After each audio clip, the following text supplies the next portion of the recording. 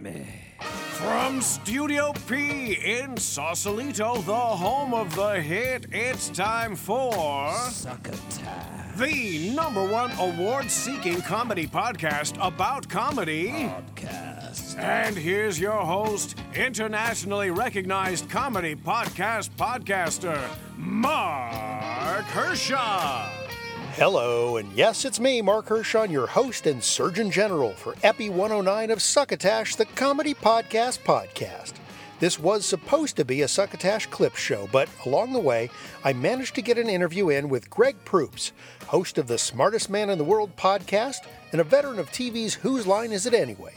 His first book, The Smartest Book in the World, hits both online and bricks-and-mortar bookstores this week on Cinco de Mayo.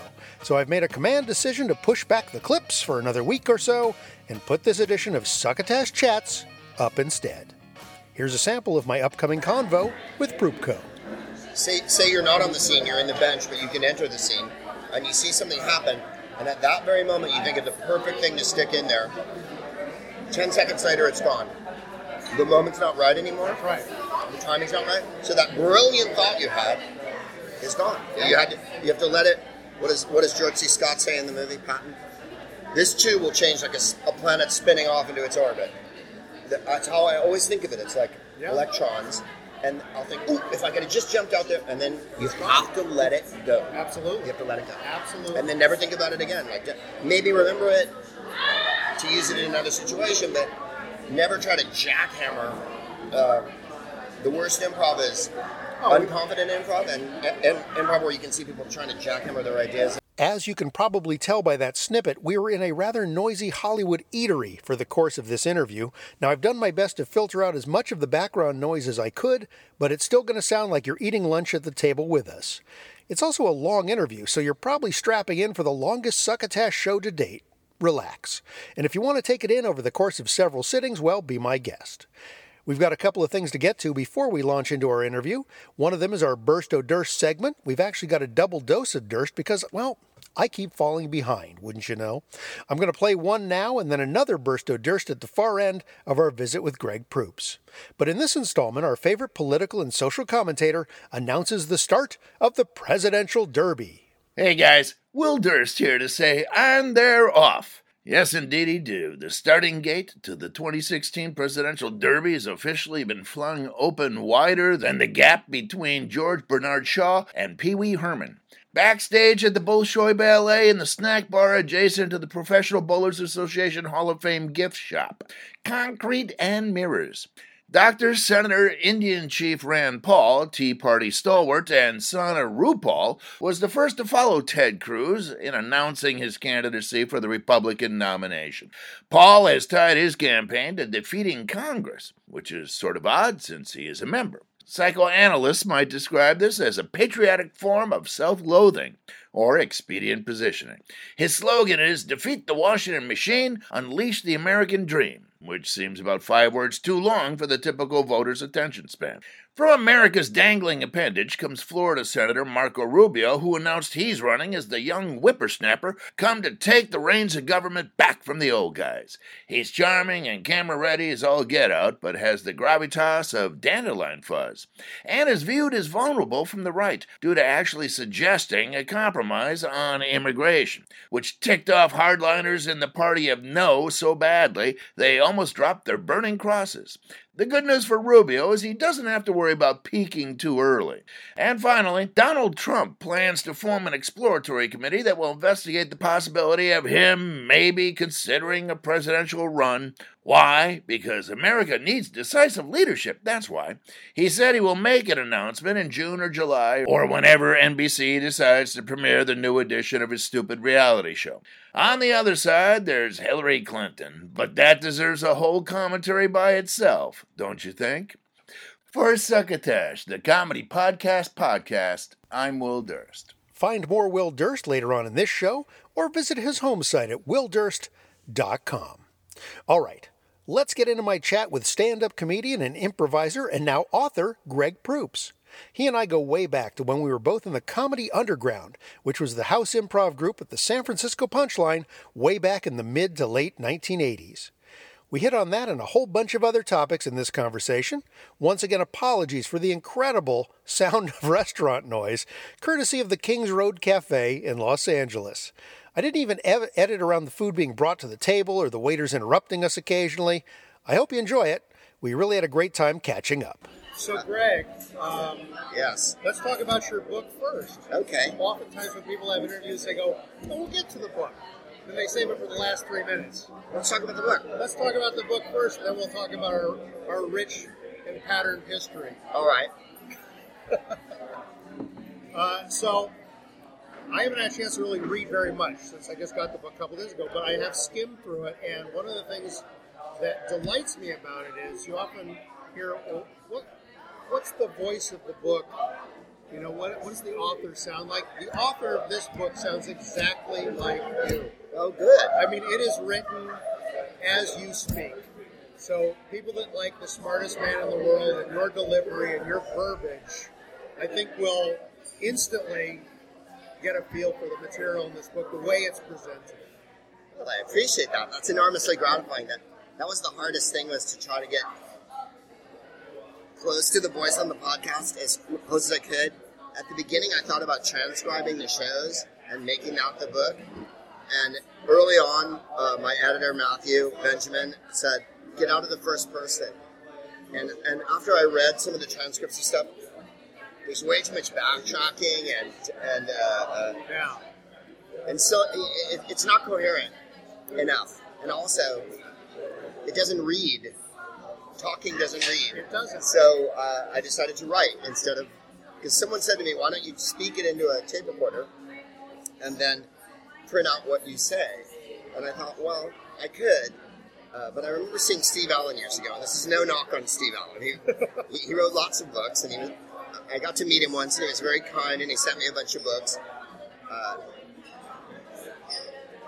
But he spoke his books into a tape recorder. When I saw him speak, he talked about his process, and he said, I dictate them, and then I give them to my stenographer, and she types them out. And my wife, Jennifer, said, well, that's exactly how they read. Interesting. And I thought, Well, that to me, I can see why it was a challenge, because it does read like you sound, which is not easy to accomplish, to capture truly someone's voice in print. And oftentimes you see it done poorly the other way around. My wife was a big fan of that show on NBC this last half season, The Slap. And that, along with something like Sex and the City, which was very popular. But my beef was that. I think we're yes, ready. please. Yeah. Can you do me a bacon, lettuce, and tomato sandwich? Is that possible? Which one? Okay. Yes, please. Can I get the breakfast quesadilla? Thank you. Thank you. But Sex and the City and The Slap, to me, suffer that thing that they sound like people write. You know, when you hear the dialogue, Right. it doesn't sound like people talk. Right, right. The dialogue's very arch, and it just doesn't sound naturalistic. Your thing, like I said, you've managed to capture the way you speak, and it's funny you talk about, you tried to do it by recording yourself, but you realized, no, I have to write this. So how did you capture writing in your voice? Well, I would try to write it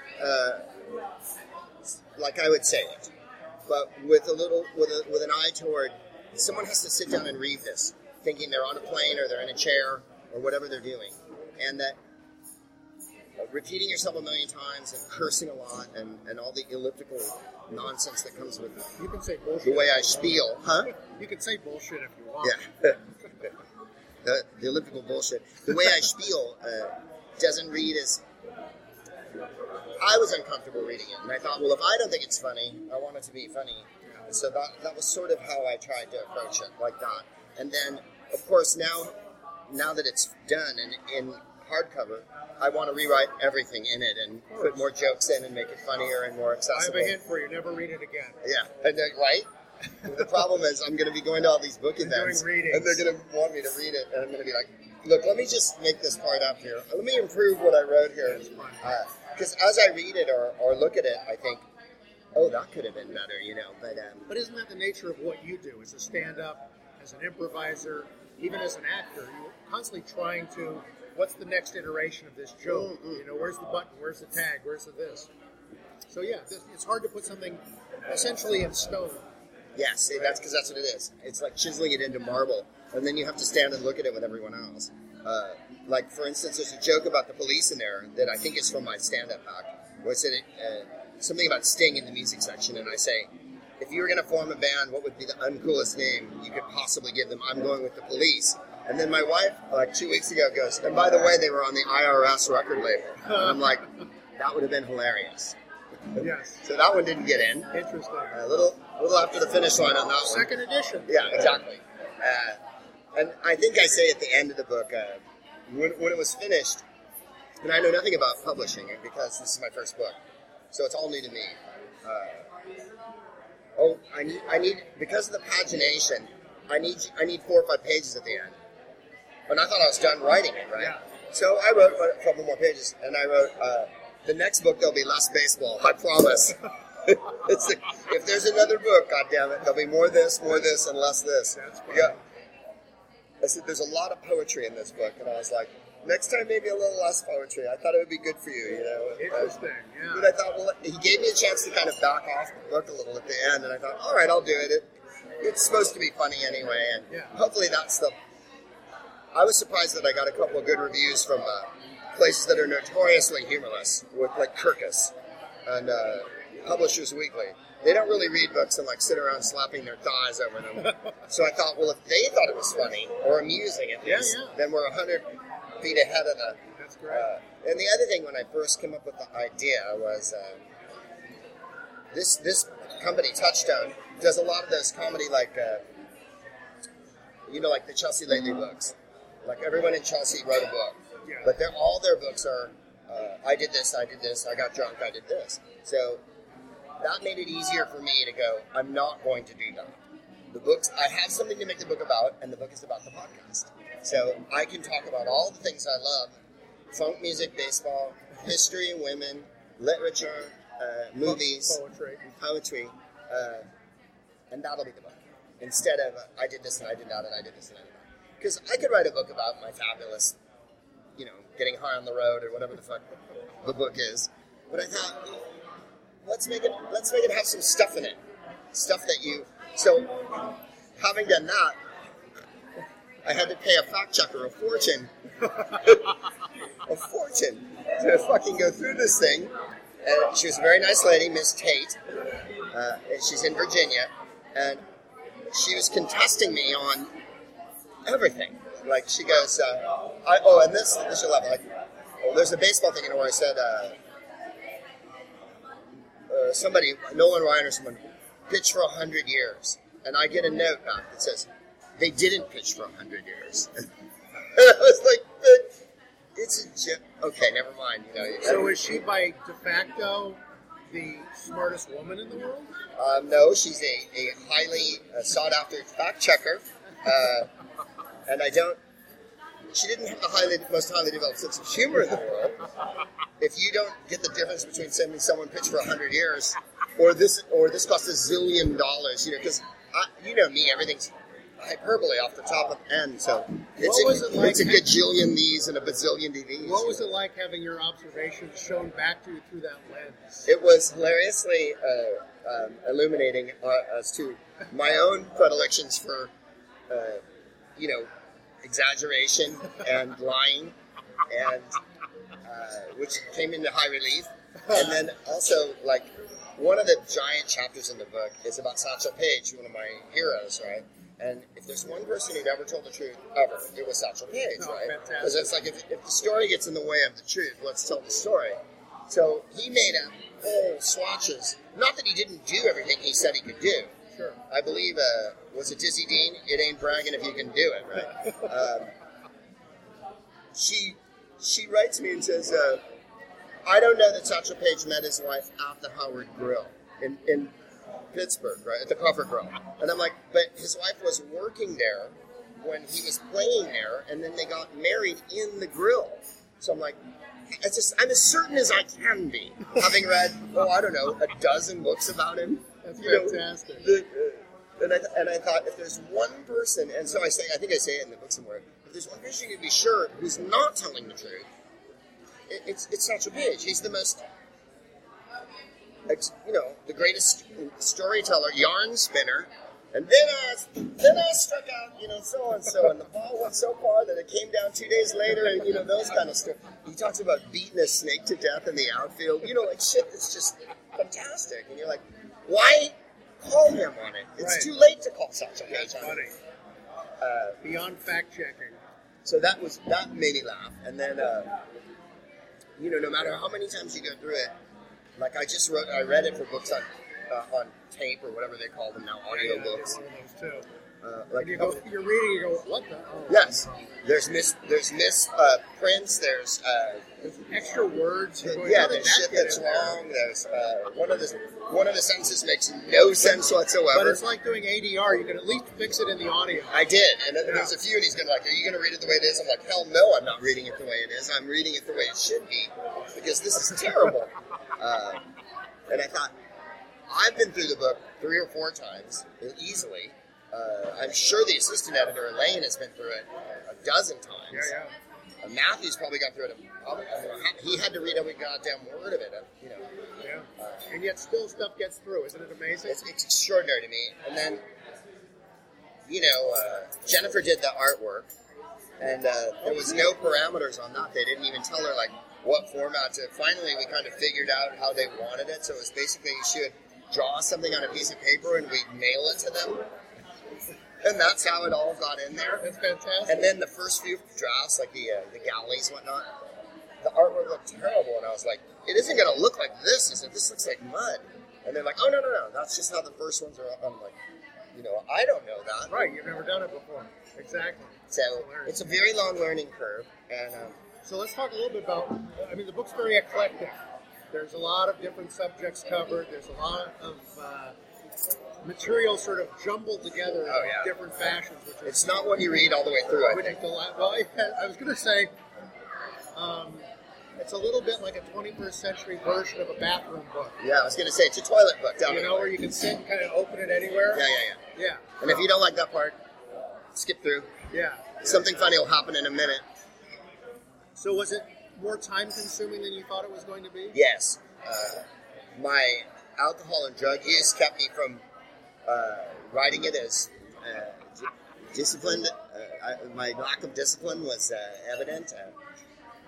If you asked me to put an act together, I could do it. If you asked me to get up and improvise something for half an hour, I could probably do that too. If you'd asked me to improvise the book, I could have improvised the book. But to sit down and write it was a whole nother bag.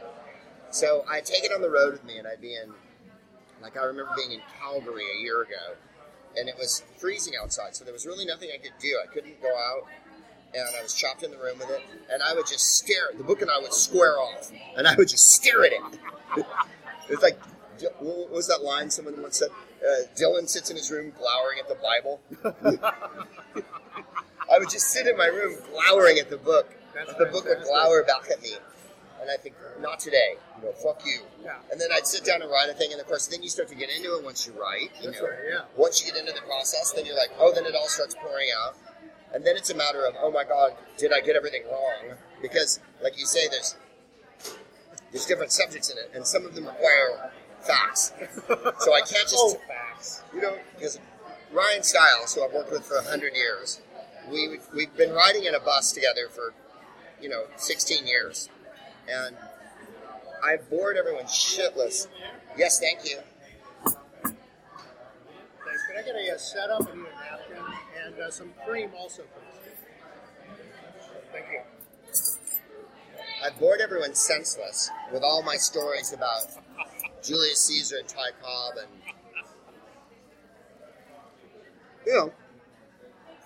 I haven't changed. Yeah.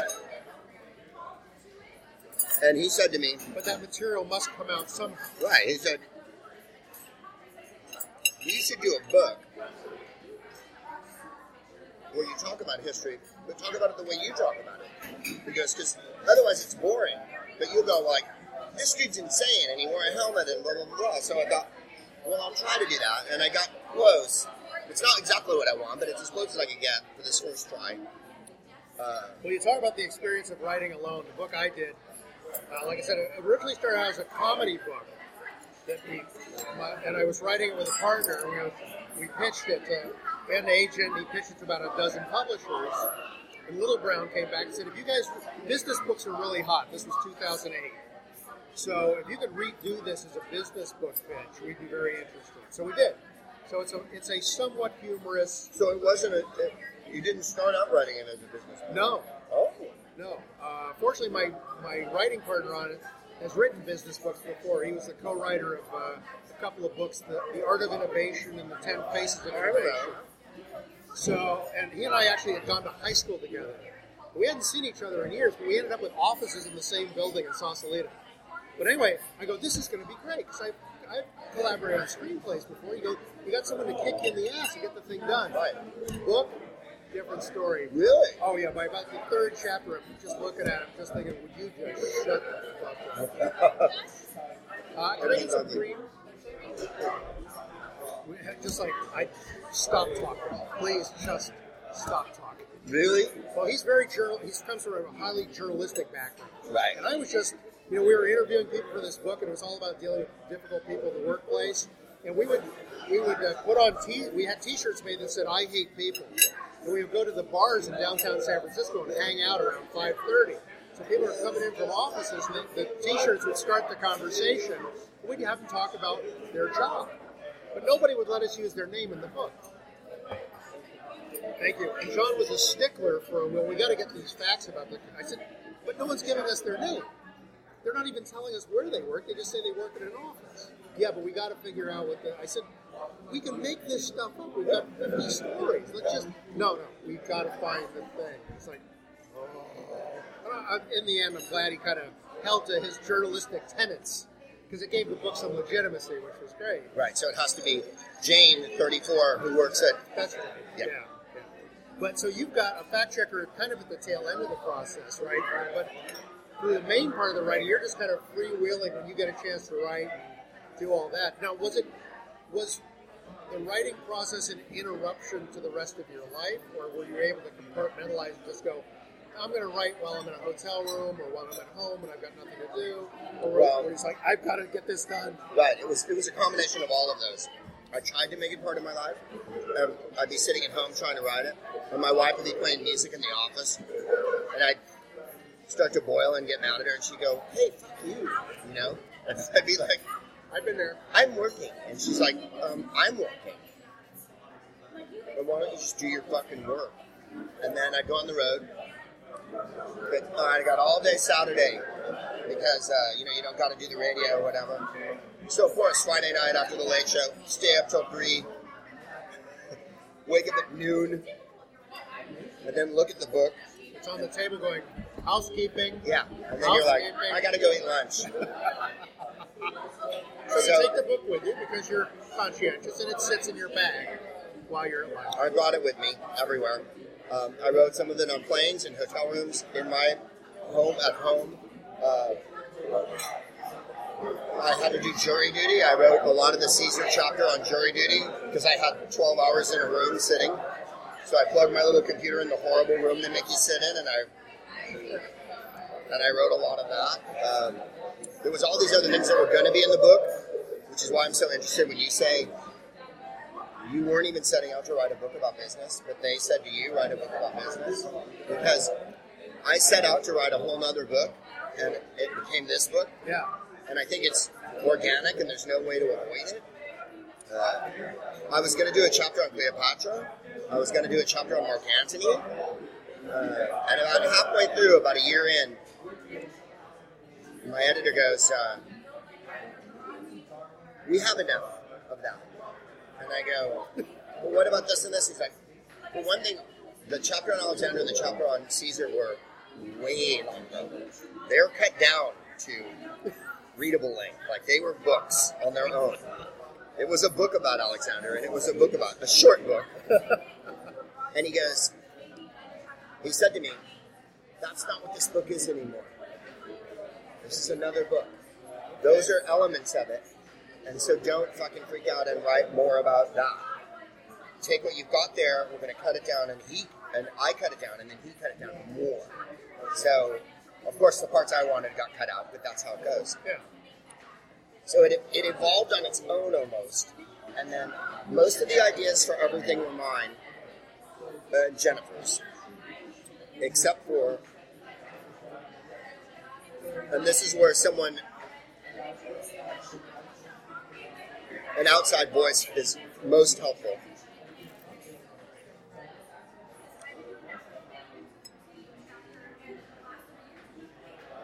I've been talking about stealing pieces of art on my podcast. And I said to him, I can't for the life of me think how I'm going to do this in a book. And he went, why don't you call it 10 pieces of art I wish I had the balls to steal? And so that's what the chapter's called, 10 pieces of art I wish I had the balls to steal.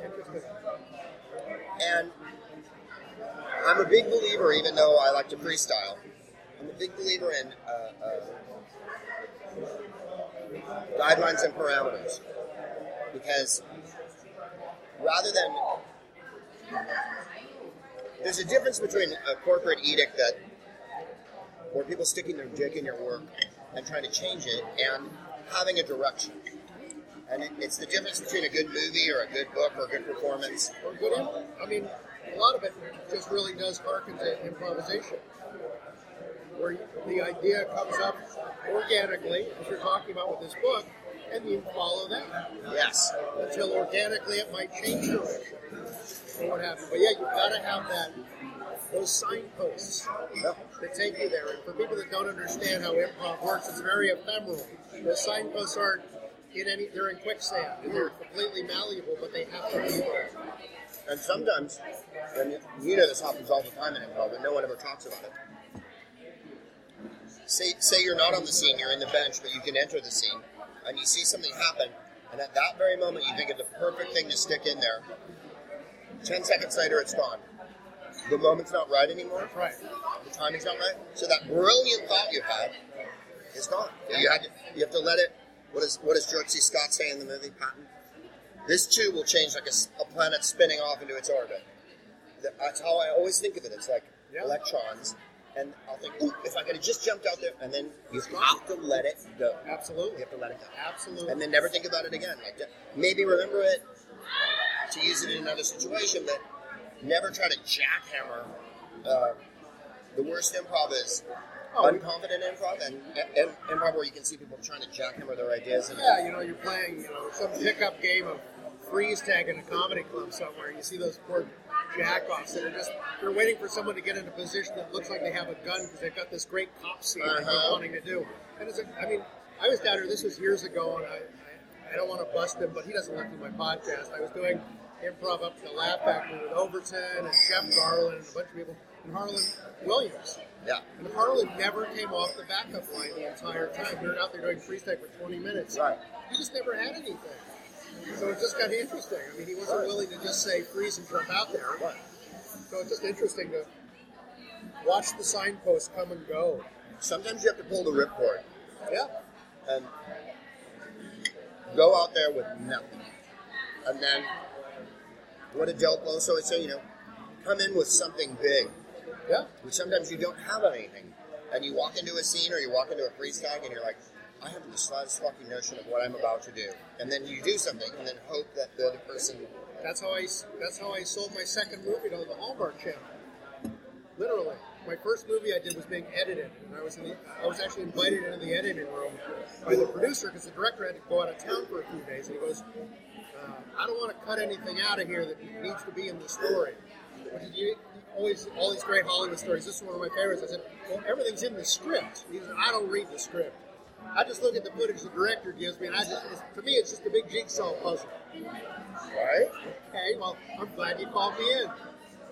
But anyway, we were taking a break, and I was walking down the hall, and the guy who was the EP on my movie called me into his office. He said, hey, I just got a call from Hallmark. Do you have any Halloween movies? I go, well, I've got an idea for one, which I didn't. Well, tell me about it. Okay, so I just started spewing this idea. And he goes, get that written down. I said, well, I have the outline back at my apartment. He goes, well, send it to me. So left, went Had to home, run home, wrote the outline, 10 pages, sent it, and he submitted it to the network. 3 weeks later, we got a call. They're going to do the Halloween movie. I have 5 weeks to write the script. And I go, did they send the outline back? Because I don't remember what I submitted.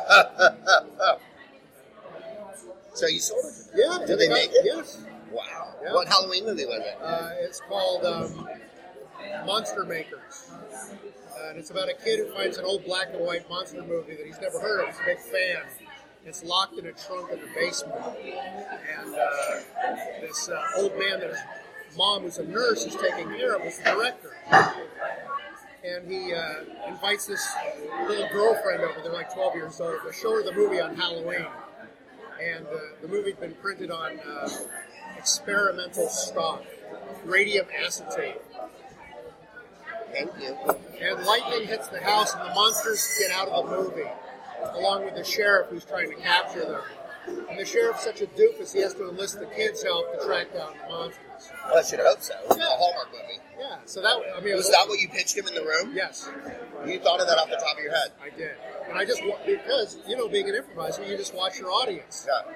So I just watched. As soon as his eyes started to kind of wander, I come up with something else. To right. kind of pull Instead it of when back they in. go, oh, yeah, well... And then when I sent him the outline, he called me on the phone. I had the proper amount of outrage, I think, when he would say, there's a couple of things in here I would change. And I go, really? Yeah.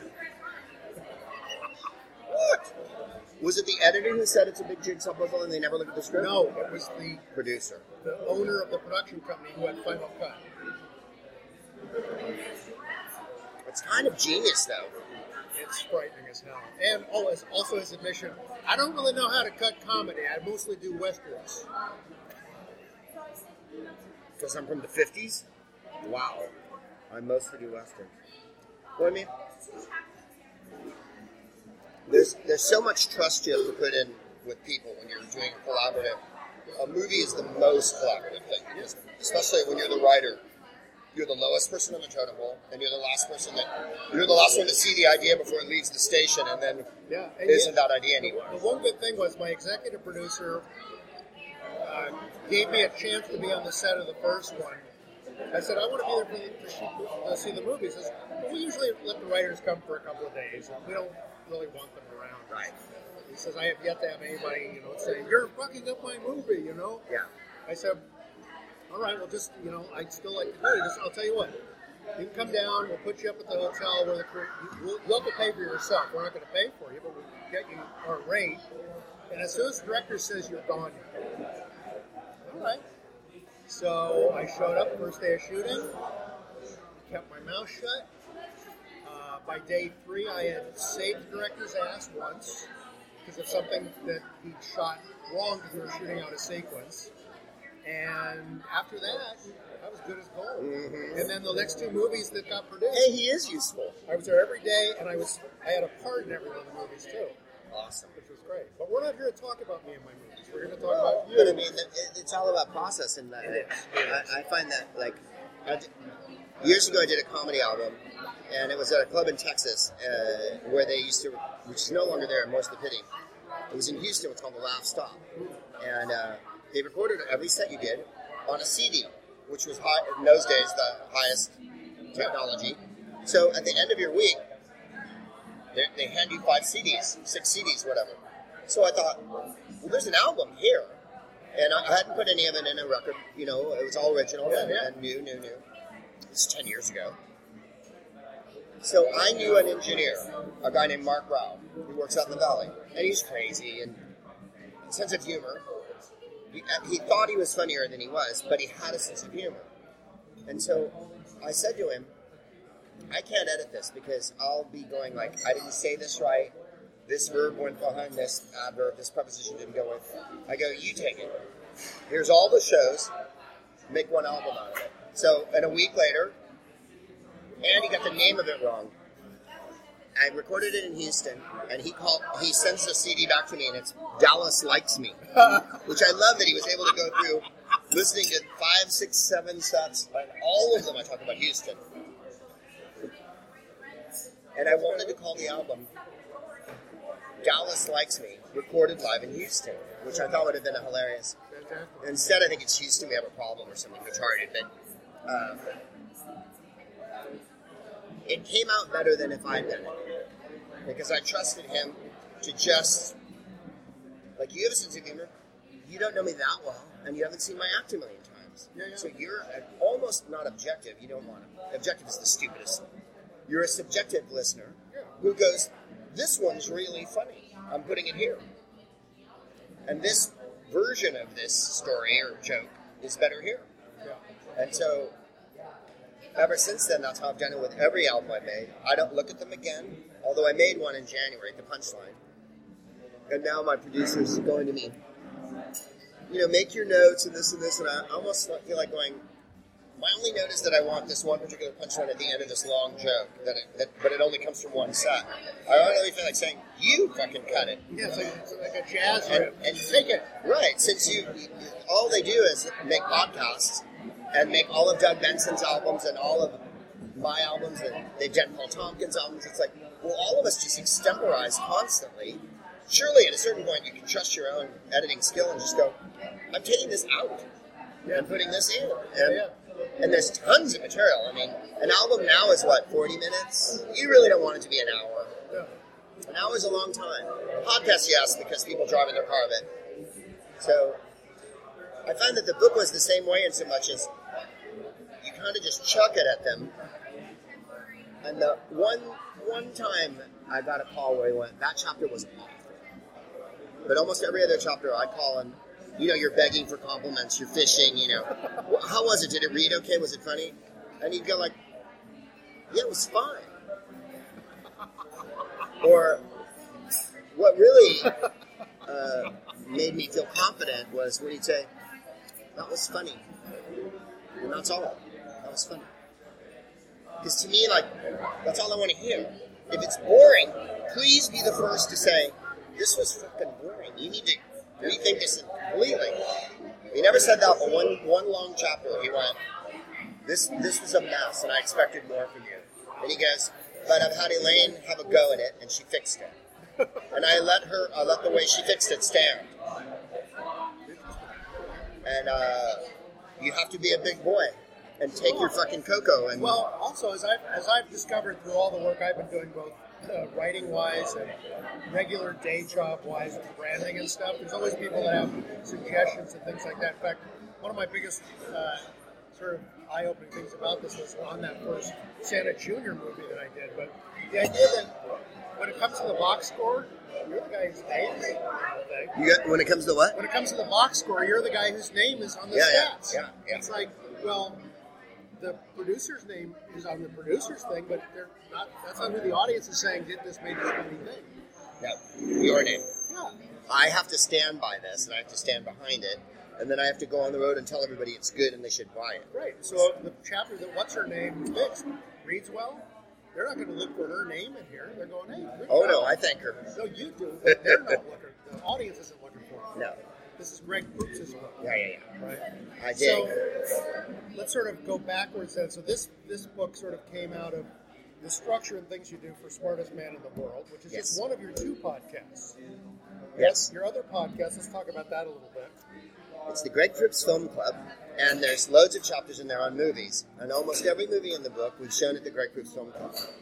So obviously if I was going to do another book that was just a movie book, I could do one called the Greg Proops Film Club, talk about all the movies we've shown at the Greg Proops Film Club, reiterate on them there, and then do the new ones that aren't in there.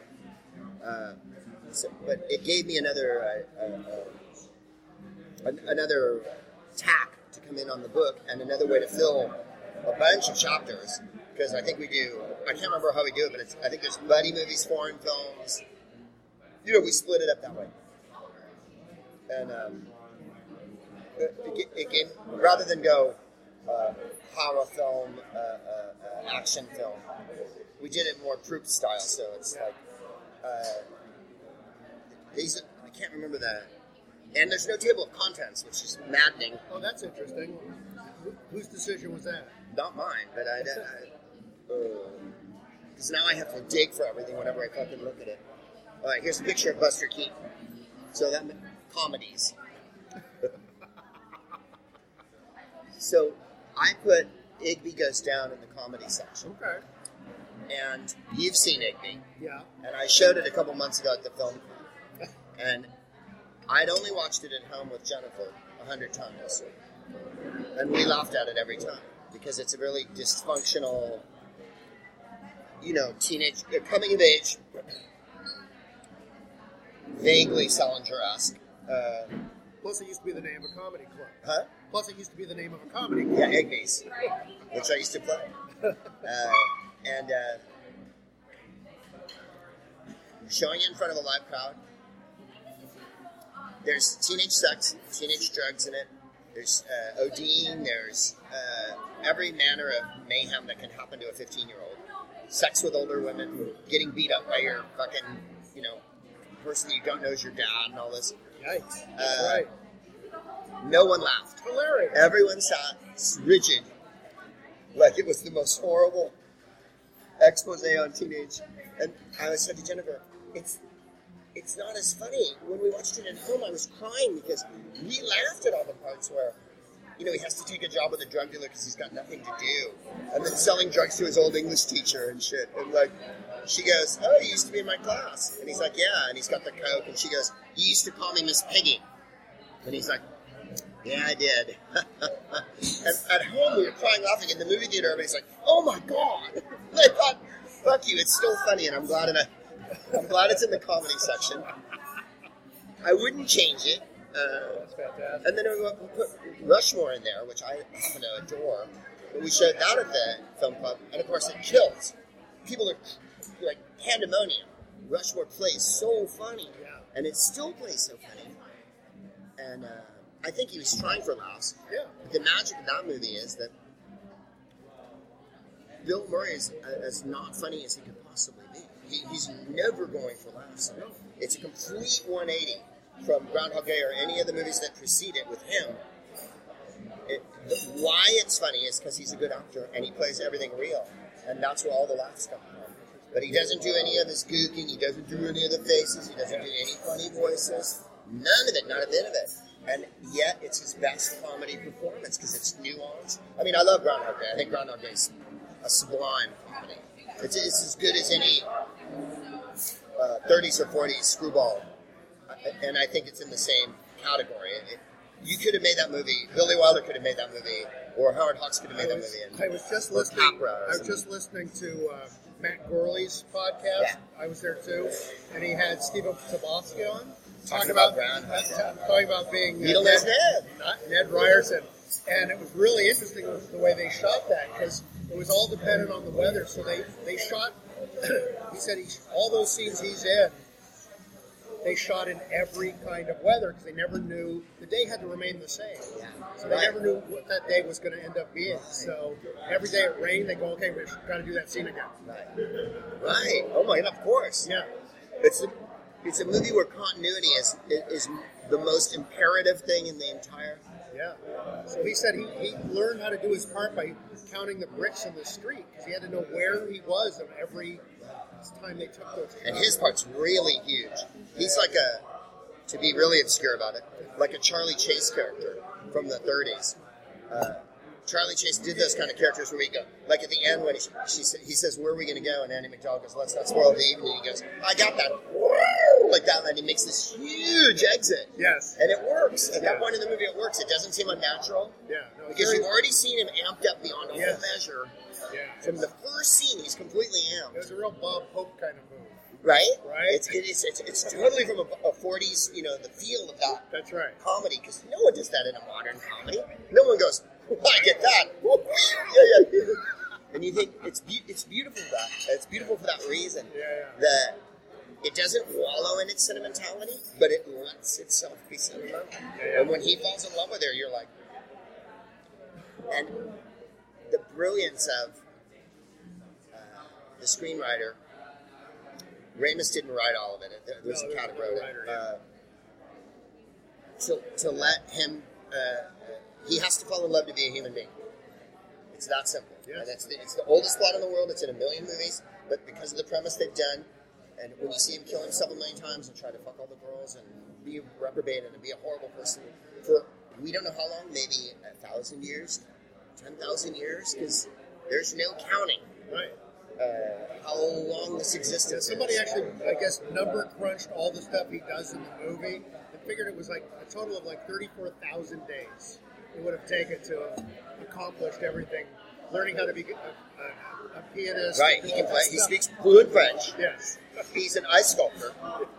He's a concert pianist who doesn't need to even. There's no sheet. He's improvising the music at the end. He's, and of course, like a Christmas Carol, more than even It's a Wonderful Life, because It's a Wonderful Life's not about what he should have done; it's about what he did do. Yes. He doesn't appreciate what he did do. That's He doesn't right. have to fall in love to be a person. He has to accept that he's a person to be a person. Interesting. And but in Christmas Carol, he has to fall in love with life again. He has to understand what love is to be a person again. Yes. And that's the same plot as Groundhog Day. It's like, what would you accomplish if you were given eternity? Would you learn to speak French, or would you just get drunk every fucking night? Yes. Yes, and he does all those. And it answers all those. So I don't know. And obviously, the other thing that you're trying to write a book like this that hits on all these different things. So what movies do you put in and what do you leave out? So Bringing Up Baby's not in there. So this movie's not in there. That movie's not in there. This book's not in there. That book's not in there. When I did the books, I had a heart attack. At the end of writing the book section, I went, oh my God, there's only like one book by a woman in this whole fucking list. What have I done? You're like Burgess Meredith in that Twilight Zone episode. all those books that he breaks his glasses. And I would be, because I see that well. It's a very resonant episode. And then I'd be in the middle of toiling over a music chapter and realize I've left out 15 different artists. And then I have to stop and go, this isn't a definitive encyclopedia. This is a glancing, fun comedy thing that you're supposed to be able to page through. And, I'm not writing like the fucking in Britannica here. But of course, as soon as I look at it, I think, oh, I left that out. Or I'll hear a song on the radio and go, oh, that should have been in. Yeah. So what led you to do The Smartest Man in the World? I mean, you're already touring, doing your stand-up act, doing improv, stuff like that. So what was missing that The Smartest Man in the World fulfills? The podcast? For you, yeah. Well, 4 years ago, in 2010, Matt Belknap and Ryan McManaman, they do Doug Benson's movie podcast, Doug Loves Movies. And we were at the UCB and across the street from the Scientology Celebrity Center. As you know, any belief system should have a celebrity center. So it's missing from Christianity. So it's missing from Catholicism. And they said, you should do a podcast. We were sitting outside, and I went, well, what would I do? And so we started kicking it around. I said, well, I'd love to do one with authors, where I interview authors. And they were like, huh. And then I thought, okay, that's a bad idea. And then I thought about all the podcasts I'd been on. Jimmy Pardo, Mark Maron, Adam Carolla, whatnot. And I thought, don't interview me. And I'd done a chat show over at Largo for, oh my God, 4 or 5 years, And I basically interviewed every comic and musician in LA at that time. So the first decision was, I'll do this on my own. And then there was this idea of like taking questions from the audience, which we used to do a lot more of, but now it's evolved into not doing that. So we did the first one at Bar Lubitsch. We just booked it. A couple people came. I started talking. I had no idea what I was going to say or do. I had a couple of ideas here or there. I knew that I didn't want to write comedy and read it, because I've done podcasts too, or radio shows, where you go on and they're reading the script, and which works if you're a good writer. Like if you're David Feldman, yes. Yeah. Like David Feldman is a brilliant writer, so when he writes a script, it fucking plays. If I write a script, whatever. So I'm better off the top of my head. And at the end of it, my wife says to me, who is my biggest judge and partner, in everything, she goes, this is what you should be doing. more than the stand-up, more than the improv, more than anything else. This is your milieu. This medium is perfect for the thing you do, which is sit at a table, get drunk, and fucking tell stories and spiel. And then when the politics comes in and all that, you're sincere about it. You're vehement, and that works because it's not a TV show. It doesn't have to be. There doesn't have to be an ending. There doesn't have to be this. There doesn't have to be that. No, you're a one-man Algonquin roundtable. Right. For lack of a better. And Phil Bowman, who you remember from San Francisco, we were on the phone, and this is before I did that. And he's such a bright guy and a very good writer. You know, like Phil's great at like seeing what people's strengths are. You know, and that's a skill. Comics are not always great at looking at other people, and we're great at reading people. Like, give me a room full of people, and I'll dominate. Yeah. Give me one person, and they're higher status than me. I'm intimidated, and you know, then the games are different. Phil says, "Do you know how you come off?" And I go, "No. How do I come off?" And I wasn't being disingenuous, although I have a fairly good idea of how I come off. He goes, "Like you fucking know everything. Do a show where you are the smartest man in the world and take questions and brook no dissent." And I said, Great phrase. That is, brook no dissent. That is hilarious. It made me laugh. And it appealed to that. My stand-up characters, of course, I'm pontifical, I'm prissy, I'm arch and snide, I'm condescending. At the same time, vaudeville, always. Faces, voices, impressions. I fall on the ground. I make fun of people. I'm not afraid to be an idiot, which I think is essential. I think the one thing Lenny Bruce did better than anything else wasn't so much as obviously developing the majestic point of view that he did, is that he never left the vaudeville behind. What makes him a great social commentator and political communicator, and Bill Hicks too, is that if you're not doing funny voices and you're not falling on the ground, you're not doing everything that a comic can do, in my opinion. Like, Carlin's my favorite comic, and Carlin might be the best writer off the script of anybody, because his voice out of his head to the paper to the stage is identical. Yes. But he didn't improvise, and I saw him once, and he said, "I don't improvise, I memorize." Whereas I think, I don't know how Lenny Bruce's process was, but I assume he went through shit a million times and did it different every time within the framework of, which is why people insist on saying comedy's like jazz. And it is up to a certain point, except most comics aren't like jazz musicians. Chappelle is someone I think approaches it like a jazz musician. Yeah. Because he'll do it within the framework of the routine, and I'm going to change this, and I'm going to light a cigarette, and I'm going to have a drink, and I'm going to do a tangent. Yeah, Franklin Ajaye would do that. Franklin Ajaye is the original jazz daddy. Yeah. And, I know Franklin, you know Franklin. Like, that's how his mind works, man. That's right. He's an academic, but he's a high academic. So nothing's a straight line. That's right. Everything's an arc. Everything's an ellipse. Everything's a curve, a parabola. Yes. And now I'm over here. Now I'm over there. We'll get back to over here because he also has the discipline of being a musician. So he actually has the fucking internal cadence and timing and structure that when you improvise in jazz, you have to hit a note. Yeah. You can't just not hit a note. And when you're improvising comedy, you have to hit the words. You have to hit the beats. You can't just skate them or blur them or slur them. Right. There has to be some kind of fucking... So, for me, the podcast gives me exactly enough parameters. I know I can't go forever, but I could go 2 hours if everybody's happy. Yeah. I know that I can't just tell one story, so I can double back constantly. And at my best, I believe, I pick up something that I said at the beginning in the middle. And then everybody goes, "You're a genius," because you remembered. We've all forgotten what he said 45 minutes ago, but you haven't. In the depths of your highness, you have not forgotten. And you managed to bring it back and tie it up and put it back in there. So I think that's the excitement. Is like, the challenge is to not repeat myself, and the edict is to juggle furiously.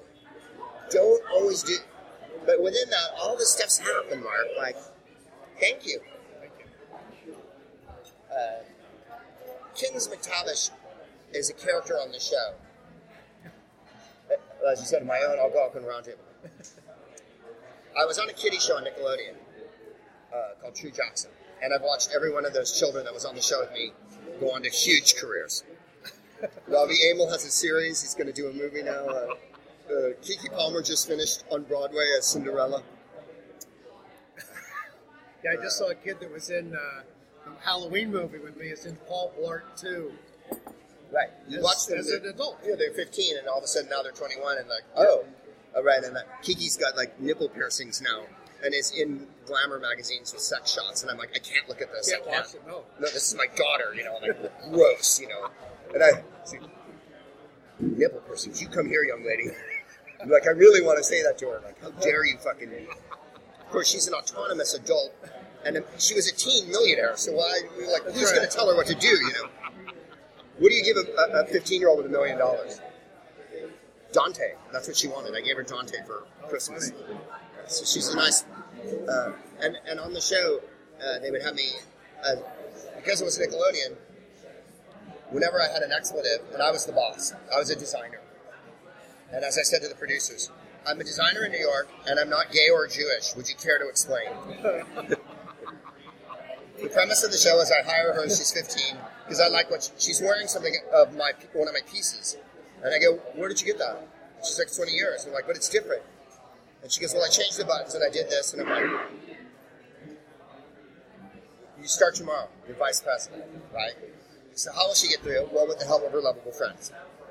That was the whole premise of the show. Nice, okay. But I loved the part that I played because I was Willy Wonka. I put a kid in a candy store. Nice, yeah. I put a 15-year-old girl in a fashion house. And so every week, and of course the plot, it's Nickelodeon, so half the time it wasn't about it at all. Right. But they'd have me say kittens as my swear word. Oh. Kittens! I was wondering where that came from. It was hilarious because then I started to just use it. Because it substitutes for fuck, and I lean on fuck way too hard. As you know, Joe Kelmer. And then Kittens McTavish just came out of nowhere. My wife and I used to say this other thing about McTavish. And then we found a cardboard cat at a Christmas store in London. It was orange and bizarre looking. And so then I put it on stage with me. And then I started having the cat go, I hate this show. Like, the whole purpose of Kittens McTavish is to say, the show's boring, the show's pretentious, the show's stupid. Will you please change topic? Would you stop talking about this? And I thought that made me laugh. And then, of course, I have to give voice to the fucking cat because there's no one to do it. Right. And then I called it a girl, I called it a boy, and then that never got established, so I've left it completely asexual.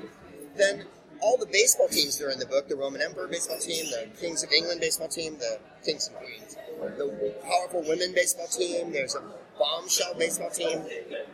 Everything in the world breaks down into a baseball team. That was not my doing at all.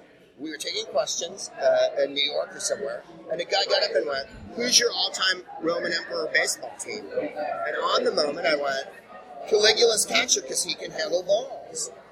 And it went from there, and then I was in London and someone went, who's your all-time Kings and Queens? So I did it off the top of my head. My friend Nick, who's English, comes up to me after the show and he goes, I was a bit worried for you there, mate. I didn't know if you knew, because you have to put 12 people on a baseball team, right? You have to have 9 in the field, a couple pitchers, and a manager, concessions, maybe an owner. It's not Nick Rebel, is it? Yeah, Nick Rebel. I love Nick. He's great. I Me love too. his panel show, by the way. Me too. He's wonderful. Yeah. And so I did that. So those I managed to keep on scraps of paper, because when I would do them on the night, I would write them in magic marker, like very poorly, and not remember what I said, but I remembered who was where. So I had a sheaf of papers of baseball teams. So when it came to do the book, I got off the sheaf of paper, and I went through them all, and that was how I was able to do those. That was completely organic. I didn't think of it. It wasn't my idea. It's a great idea. Yeah. If anyone had said, Greg, you should do baseball teams, I should have thought of that, because I love baseball. Came out of the audience. Kittens McTavish came out of nowhere.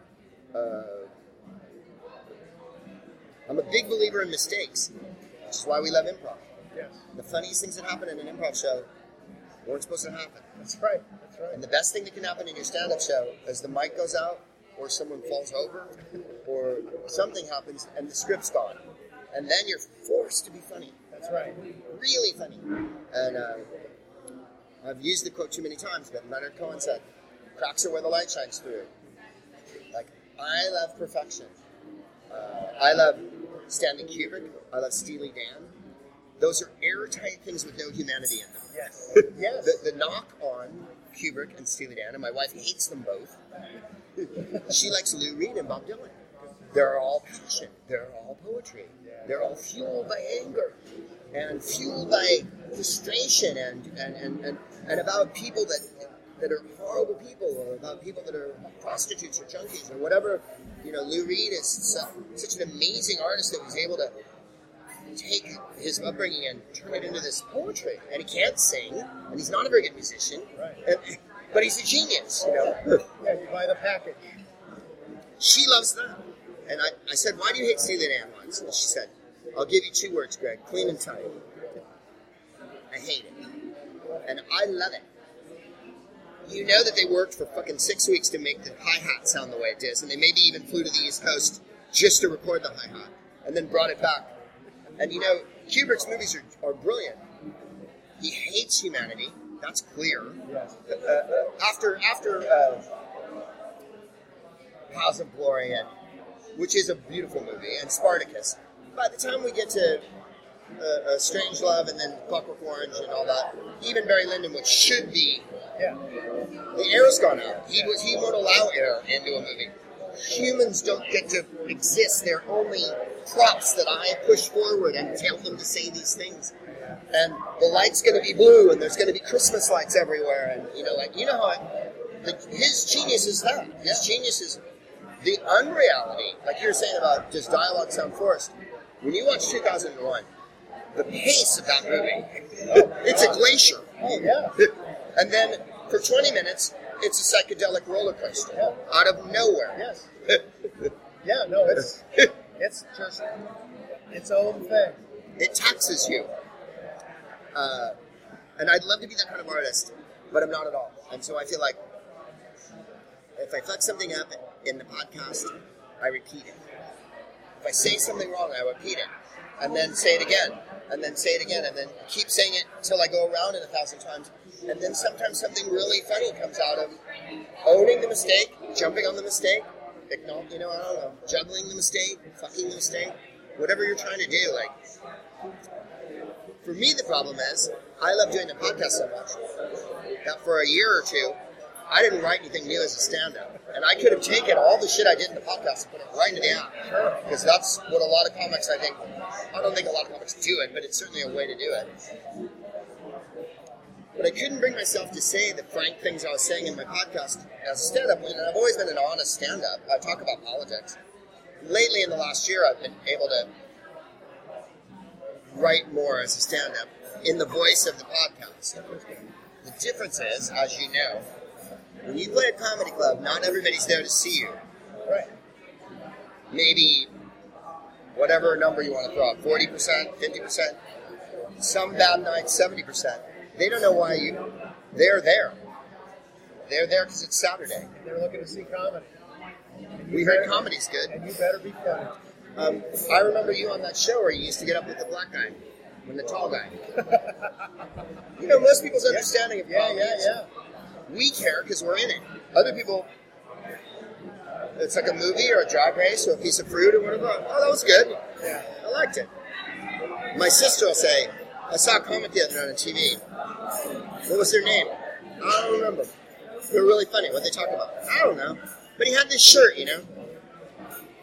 Yeah, he had this funny way of talking. Right. And you're like, well, who were they? Yeah, if you could tell me one thing they said, I'll know who it is. Nope. Can't we just washed over? Something about a guy. Yeah. He was like, he was tall, and you're like...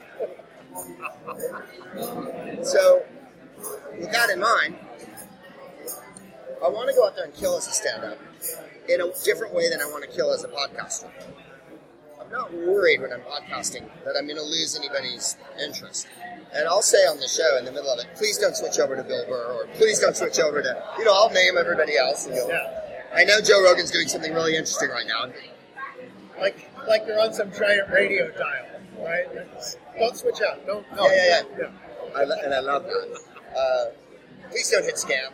I often will say stuff on my podcast that goes, Now, I know the network doesn't want me saying this. Yeah. I have no network. Right, there's I have no no network. sponsors. I have nothing. Yeah, the network doesn't want me saying this, but I know that you Yeah, they're putting the screws on me. You know what? I'm going to jump out up from under.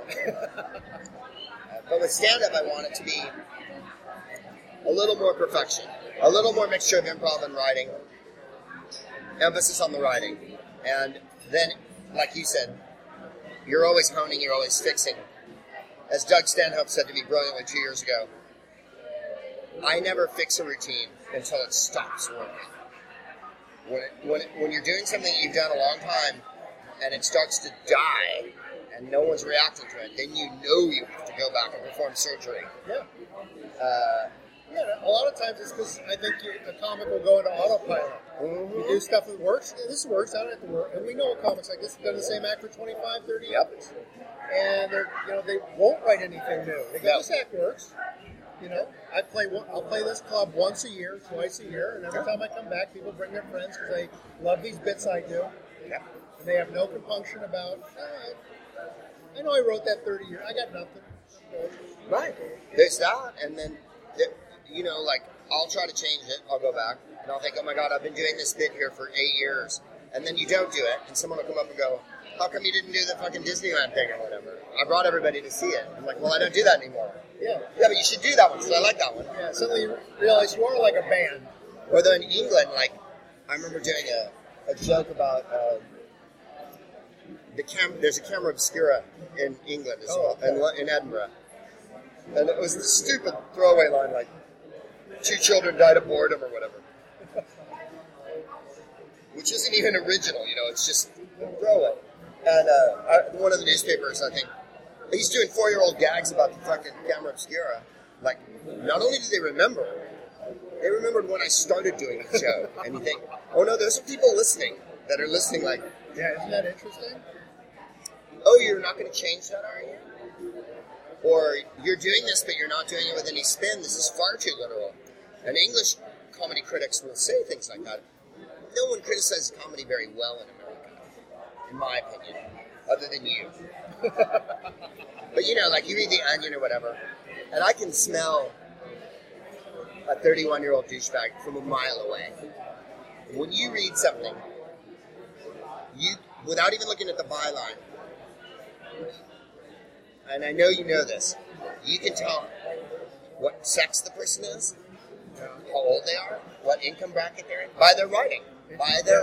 Yeah. And criticism is even more specific because now we're talking about all these subjective things. Yeah. And this is going to sound completely churlish, but it's true. They used to review all the podcasts in The Onion. I don't know if they still do. I don't read it, but they used to. And I was in it for a long time, and then they stopped reviewing my show, and I have no idea why. And every week it would be, oh, he's on and on about politics again.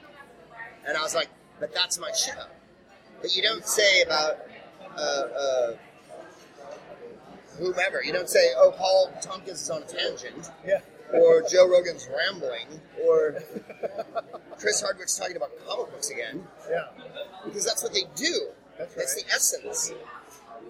And to me, I could just see the person. 31-year-old guy, slightly misogynist, a little bit privileged, not very politically aware, bored, much preferring the Comedy Bang Bang to me, angry that they have to be assigned to my podcast and that it's so long. Right? It's not an hour, it's an hour and 45 minutes, and you have to sit there through the whole thing. And there's no sense of their sense of history is literally the time span of podcasts. Yes. And nothing that came before that. I love the fact that you were discussing in your most recent episode, you talked about Stan Freberg, who was one of my forming forces in my life. I mean, I ate everything up that he ever did. I went back in time to get shit that he did, and just. I'm one of the few. Anybody who goes into advertising, I'm always slightly suspicious. But his reason for going into advertising and what he did with advertising, and the fact that, and I think I mentioned it in the obituary, He's in the Radio Hall of Fame, but not the advertising. Yes, because they don't like being made fun of. Yeah, they have no sense of humor. Yeah. And what was it he said? What was his company slogan? Guaranteed to lose a client or whatever? Like, Yeah. he absolutely would come at the client and go, here's what we're going to do. And they'd be like, what the fuck? You know, Oh, yeah.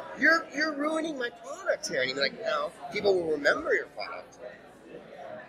No, he's so canny and so inside and deeply satirical, which is something nobody does satire. Saturday Night Live's not satire, it's parody. I was listening The to... Daily Show's not satire. Oh, I was listening to the Chill Pack Hollywood Hour, which is Dean Haglund and Phil Laredis.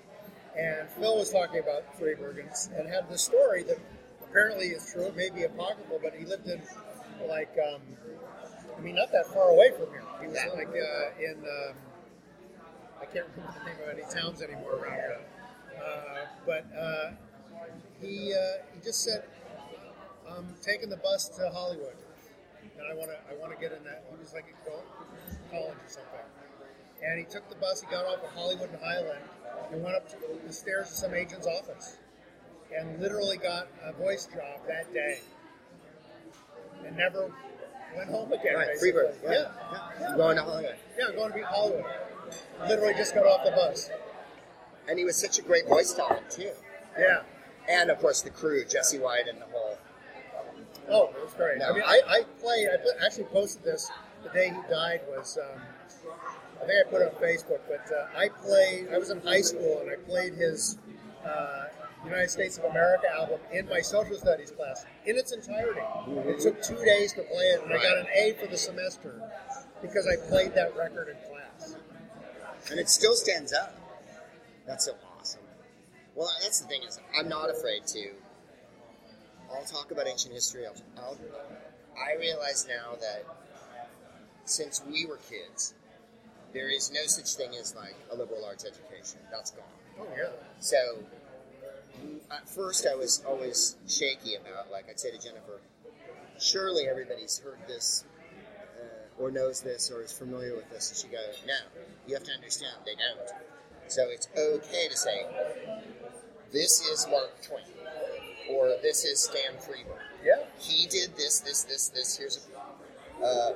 So I feel like I'm teaching a College 101 liberal arts course as a podcast. Interesting. Because if I hit on a topic, I'll stop and go, you need to know what slave patrols were. Or I'm always rewriting American history because I hate how American history gets presented. And obviously Stan Freeberg did too. Yes. They let people come on TV and say things like, if everyone works hard enough, they can get ahead. And things that are patently false. Or that the Civil War was fought and that slavery's over and that we solved it because of it. It's like, no. The Civil War was fought to change slavery into a more workable financial model. Yeah. It wasn't working anymore. That's right. So let's make it, now we have a prison system. That is our slave system. Yeah. Where black people are incarcerated and forced to labor for very little money, much less than you'd have to pay them. And even better than slavery, the state has to pay for their upkeep. That's right. You don't even, That's right. And you don't pay your taxes because you're a corporation. Yeah, so the landowner doesn't have to worry about it anymore. I mean, in the slave state, they had to put them up, they had to feed them, clothe them, presumably give them medical care. Yeah, now that's all been centralized. And you can contract their services. So capitalism won. The idea that healthcare is a threat to capitalism, all these things, Yeah. But I'm not afraid to go back and hit on all those things and talk about them. And at first I was afraid, I was petrified, that kids would reject it or be bored. And I get so many emails where someone will go, I never knew what the Ohio Players were. Really? Something that simple. And now I bought an Ohio Players record and I listen to it all the time. And I love it. And that's just something from when we were teenagers. Yeah, It was on the radio. You couldn't get away from the Right, Ohio. right. You couldn't get away from it. They were on Midnight Special. They were whatever, Don Kirshner's rock concert. And it's a simple pleasure. But now imagine being a 15-year-old and So there's the dad radio station that plays Aerosmith all day, and then there's the Katy Perry station that plays that shit all day. And say you have some taste and you want to break out of that. Where do you go? What do you do? Obviously, there's the internet and all that. But the internet is an uncollated protoplasmic grabastic mass of bullshit. There's no curator to take their hand and say, let's go this way. If I let you loose in the Library of Congress, you might be well motivated enough to go find something. But most people would wander around in a circle and then sit down and cry because there's too much. Yes. Too much. So curating is a good deal of it. Simply going, I ran into this topic. Let's talk about this topic. And of course, certain things like Thanksgiving or Columbus Day are an endless font of jumping off points for, no, let's talk about history. Let's talk about what Columbus did or what the history of white people wiping out everyone who's not white is. Or that Thanksgiving is the most made up. And that if you knew the Puritans, you would hate them.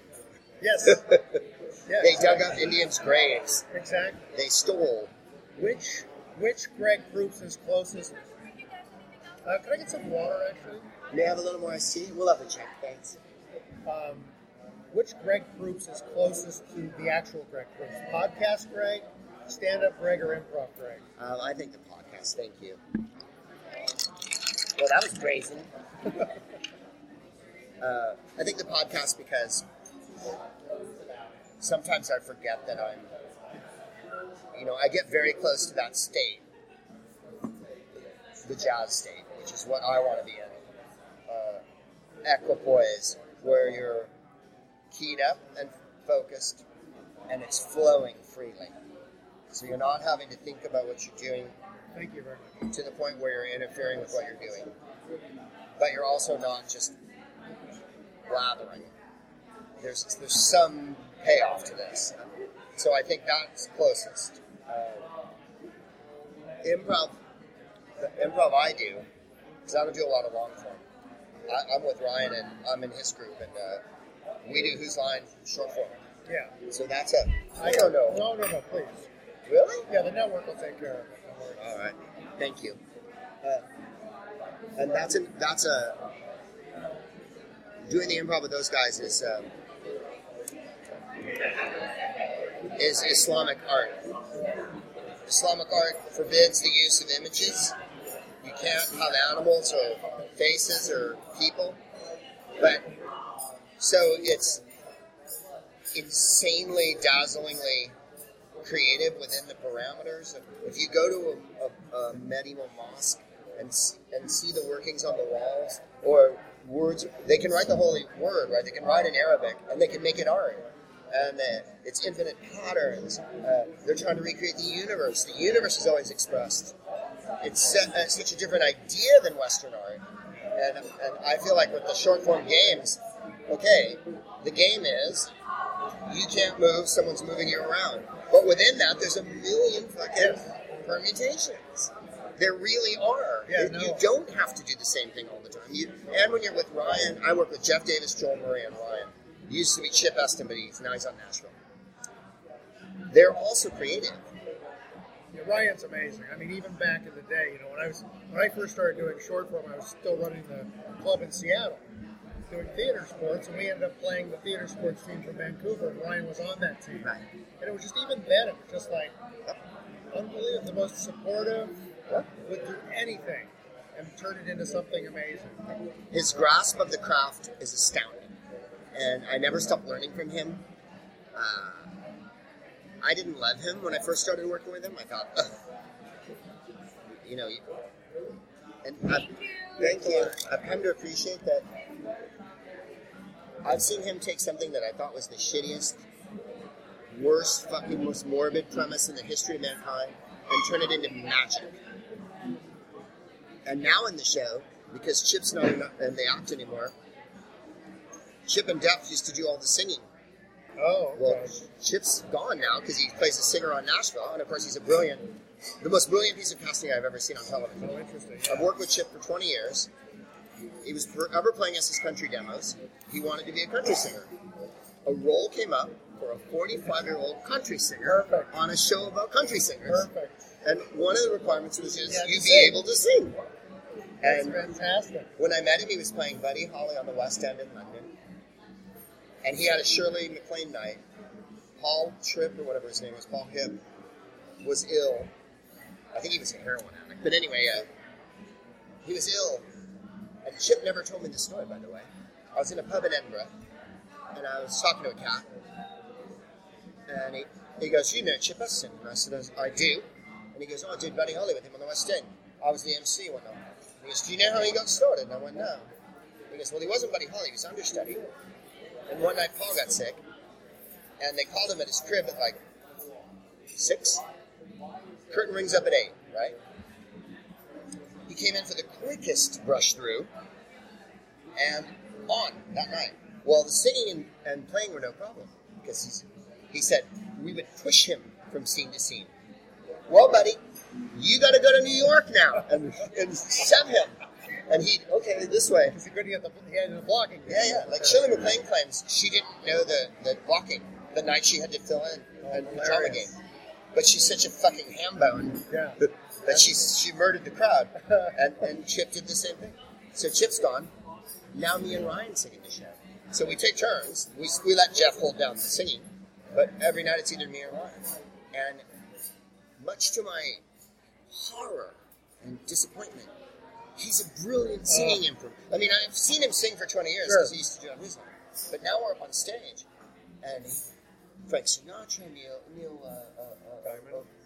Jeff is Neil Diamond. Neil Young? No, the Gordon Lightfoot. He does Gordon Lightfoot, and people are paralyzed with his Gordon Lightfoot impression. He's amazing. And he thinks of rhymes, he sings on key, he kills. But of course, going back to when you and I really kind of met when we were both in the Comedy Underground in San Francisco, you and McShane... Getting on to 30 years ago.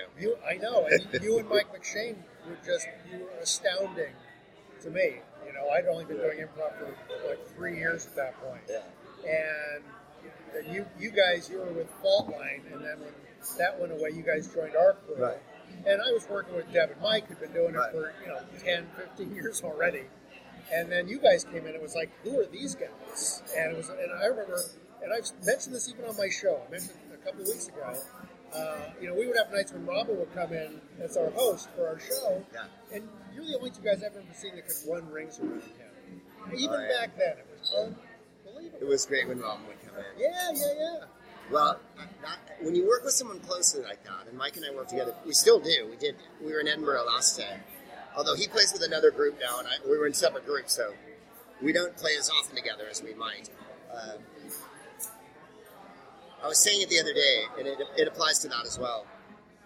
We were in good form because we worked together so much, and we listened to each other so hard. I was saying it about Whose Line when we were taping it, because people hilariously say to me, don't you miss Whose Line? I'm like, no. Why don't you miss it? Well, one, it's still on. And two, I work with everybody, including the English people, all the fucking time. Like, we did Edinburgh last year. We did a 3-week run with the English group. And I sit in with them when I'm in England. And I sit in with Mike, and I sit in with the group Mike's in, Paul Merton's group. And I have another group I'm in with. So, I can't shake any of them. Like, I am still working with the same people. But I said, I don't have to look behind me. We're like the Showtime Lakers. Not that I'm so great. It's just that we're familiar. So I can bounce past backwards. And I know Colin Mockery or Wayne Brady or Ryan Stiles is there. Right. There's no worrying about it. Yeah. And that makes improv. Oh, absolutely. Jeff Davis always said that, well, I always say to him, you got very lucky, Jeff, because you joined the Beatles. Pete Best got fired and you got to join us. Not that he's not a great improviser. Of course he is. And he's on Dan Harmon's show and everything. Yeah. But he always says to people, they go, well, we want to be an improver. We want to do improv. And he goes, be in a group, but make sure you're not the best one in the group.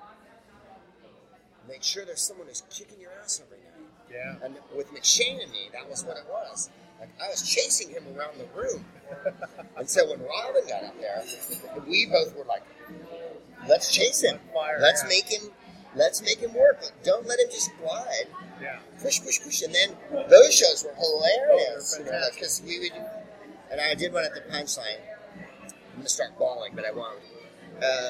At Christmas time, I was doing the podcast, and I'm sitting on that stage, Mark, and I go, right there, Robin had me in a headlock. And I go, and he was sweaty and hairy, and he was wearing one of his long sleeve when he sat in with us. Yes. And I was like, you can't imagine how exciting and exultant a moment it is when the sweaty man, who's strong as a wrestler, Yeah. grabs you and go, oh, and you're doing Shakespeare, and he's, Yeah, no, I recounted an article I wrote for the Marin magazine after he passed away about probably 8 months before. I was on stage with him at the Throckmorton. We were doing freeze tag, and we got frozen in one of those positions where we literally were kind of like this, mirroring each other, but literally nose to nose. Yeah. And it was like one of those sort of eternity moments where we're staring at each other's eyes, just waiting to see who was going to get tagged out. right. And it's just like, that just kind of hangs with me, you know? Who's going to say what? Oh, I know. It's so awful. Well, I was in England when he died. I was in Edinburgh. And I did one interview for Sky News. They wanted me to go on Newsnight and talk about him, and I wouldn't do it.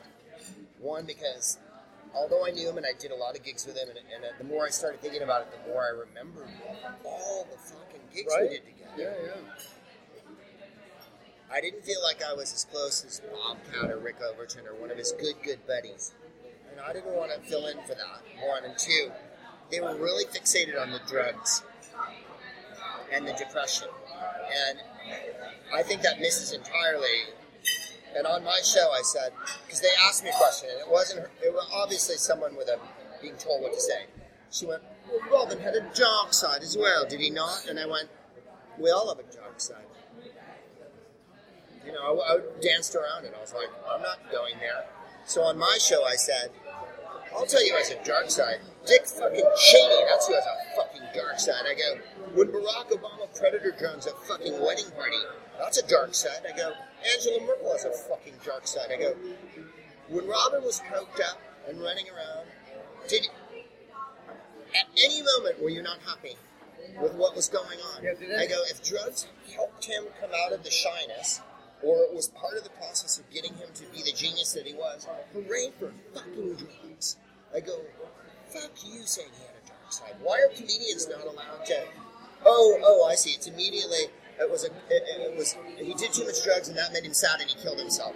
Well, why is his life simplified to this fucking bullshit? Yeah. Why is he not allowed to be a complicated individual with a million sides? And don't start with the dark side. There's evil people in this world who are never called out on their evil. They're evil. And he was the least evil person. He was the most buoyant, beautiful spirit you'll ever. Whenever you saw him, were you not happy? Oh, Mark. Oh, Mr. Hirschon. Hello. That's right. And you'd start talking, and he would bullshit. Absolutely. And maybe he was shy at first, because he was often shy at first, and then an hour later, he's on top of you fucking you in the ass on stage, and you know, it was like, Absolutely. I don't hate that.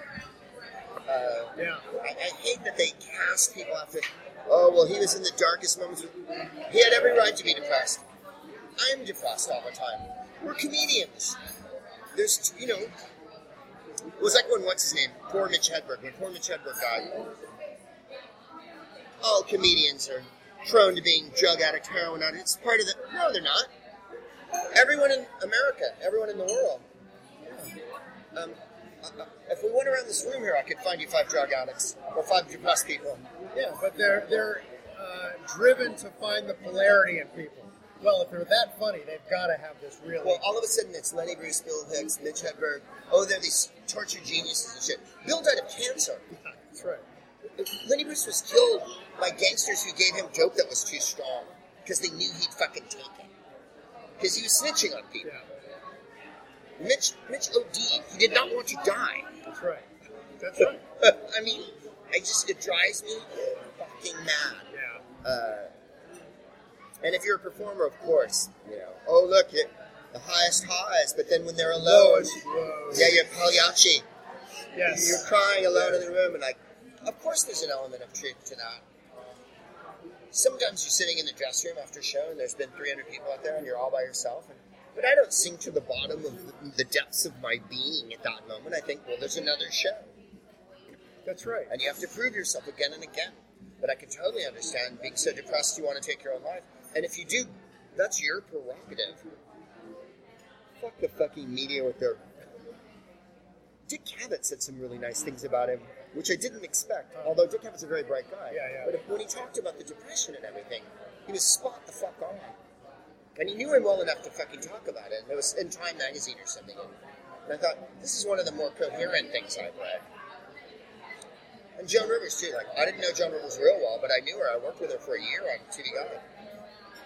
And, oh, she's a bitch. Oh, she's a right-winger. Oh, she had too much surgery and all this shit. She was an insecure person like anyone else. She had her own issues with the way she looked, obviously. She was the most kind, generous, unbelievably interested in comedy and what other people were doing in comedy. Worked on her act every night. She did a set the night before she died. That's not someone who's checked out. She had three TV shows and a web show. Oh, yeah. When she died, she was 81. Her career was on a huge upswing. Yeah, no, I mean... When her accidental death happened. Yes. We were all expecting 5 more years, 10 more years of her fucking marching out there and fucking calling people faggots and shit. Yes. It's Betty White who refuses to die. What is her deal? Where's her dark side? Yeah. I mean, you know, like, they don't... Joan was never anything but lovely to me. And my biggest regret is that I didn't spend more time being a stalker and stalking the shit out of Robin and Joan, so I could have had more time with them because they were such magnificent spirits. I think that's the big regret we all have at the end of our life. David Hockney had the best quote. David Hockney's quite old now and lives like not even in London anymore. Like he lives outside of London. I don't think he sees that well. He's probably 80 something. And he said, but he lived here for years, right? I love it. He learned to drive in LA, and there's a Huell Hauser where he goes out with David Hockney. Thank you. And David Hockney shows him where he painted Pear Blossom Highway, the famous painting of the Oh, road sign. David Hockney's got a fucking dog on his lap. Huell's got the other dog. David Hockney can't see, and he's driving like a fucking maniac. And you can tell Huell's like, 1, excited to be with him, and 2, mortified.